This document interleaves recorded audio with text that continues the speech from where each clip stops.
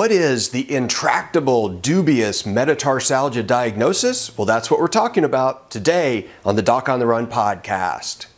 So the big question is this: how are runners like us, who don't like hearing doctors say, just stop running, who know that we simply have to stay active, how do we heal in a way that lets us stay strong, maintain our running fitness, and keep preparing for the next race, and still heal without making the injury worse?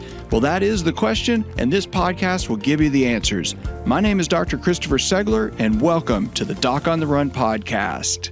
Today's episode actually comes from one of the YouTube viewers, and this was from Casey. He wrote in and he said, "This year I suffered from this problem after switching to zero-drop running shoes, and I was finally running pain-free. The zero-drop running shoes made me into a forefoot runner instead of a heel striker. I was doing great, but then I started having pain in the ball of my foot from a callus. I then started having this pain, and I did exactly what you said to do in this video, and it worked great. And specifically this video, I was showing them how to remove a callus in a specific way with a specific technique." He said, "Great information here. Everything I was researching kept saying it was metatarsalgia, but my pain was different. Thank you for the great video." My reply to Casey was, thanks for watching and adding your comments. So glad to hear you're back to running instead of getting stuck with the intractable, dubious metatarsalgia diagnosis. And when I wrote that, I was thinking about trying to explain what that really means. Now, metatarsalgia refers to pain in or around the metatarsal bones in your foot. And you have 5 of them. So if this was your foot and you have the foot bones here, you have your toes all out here. The foot's basically the same as your toes in that you have metacarpal bones in your hand, these long bones right here, and you have metatarsal bones in the top of the foot. If the metatarsals hurt, we call it metatarsalgia.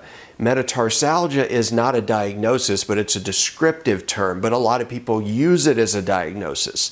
And so if you start having pain on the bottom of the ball of the foot where the metatarsal heads are pushing against the ground, somebody may call that metatarsalgia.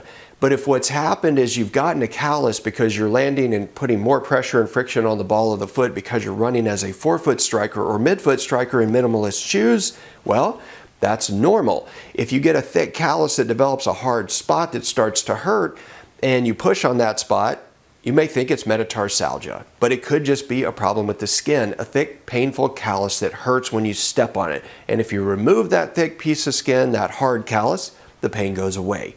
So in that case, it has nothing to do with the metatarsals and it's not metatarsalgia.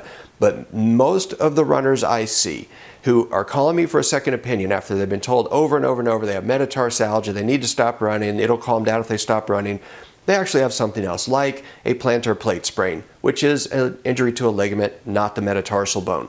Or they have a neuroma, which is an inflammation of a nerve between the metatarsals and not a problem with the metatarsal, or something like Casey's callus. So if you've been told you have metatarsalgia, drive down to your doctor's office and demand a more specific diagnosis. Tell them you want to know which actual thing is injured and what it's going to take to get that better so you can get back to running as quickly as possible. Now, if you haven't checked it out, if you have metatarsalgia, you might want to check out the Stress Fracture Masterclass. You can get it for free at docontherun.com/stress fracture masterclass. If you enjoyed this episode, please like it, please subscribe, please share it with one of your runner friends, and I'll see you in the next training. Now listen, if you really want to understand how bad your stress fracture really is, you have to understand the different forms of stress fractures. And this is something I teach to you in the Stress Fracture Masterclass. Now, it's free. You can go sign up. It's at docontherun.com/stress fracture masterclass, all one word.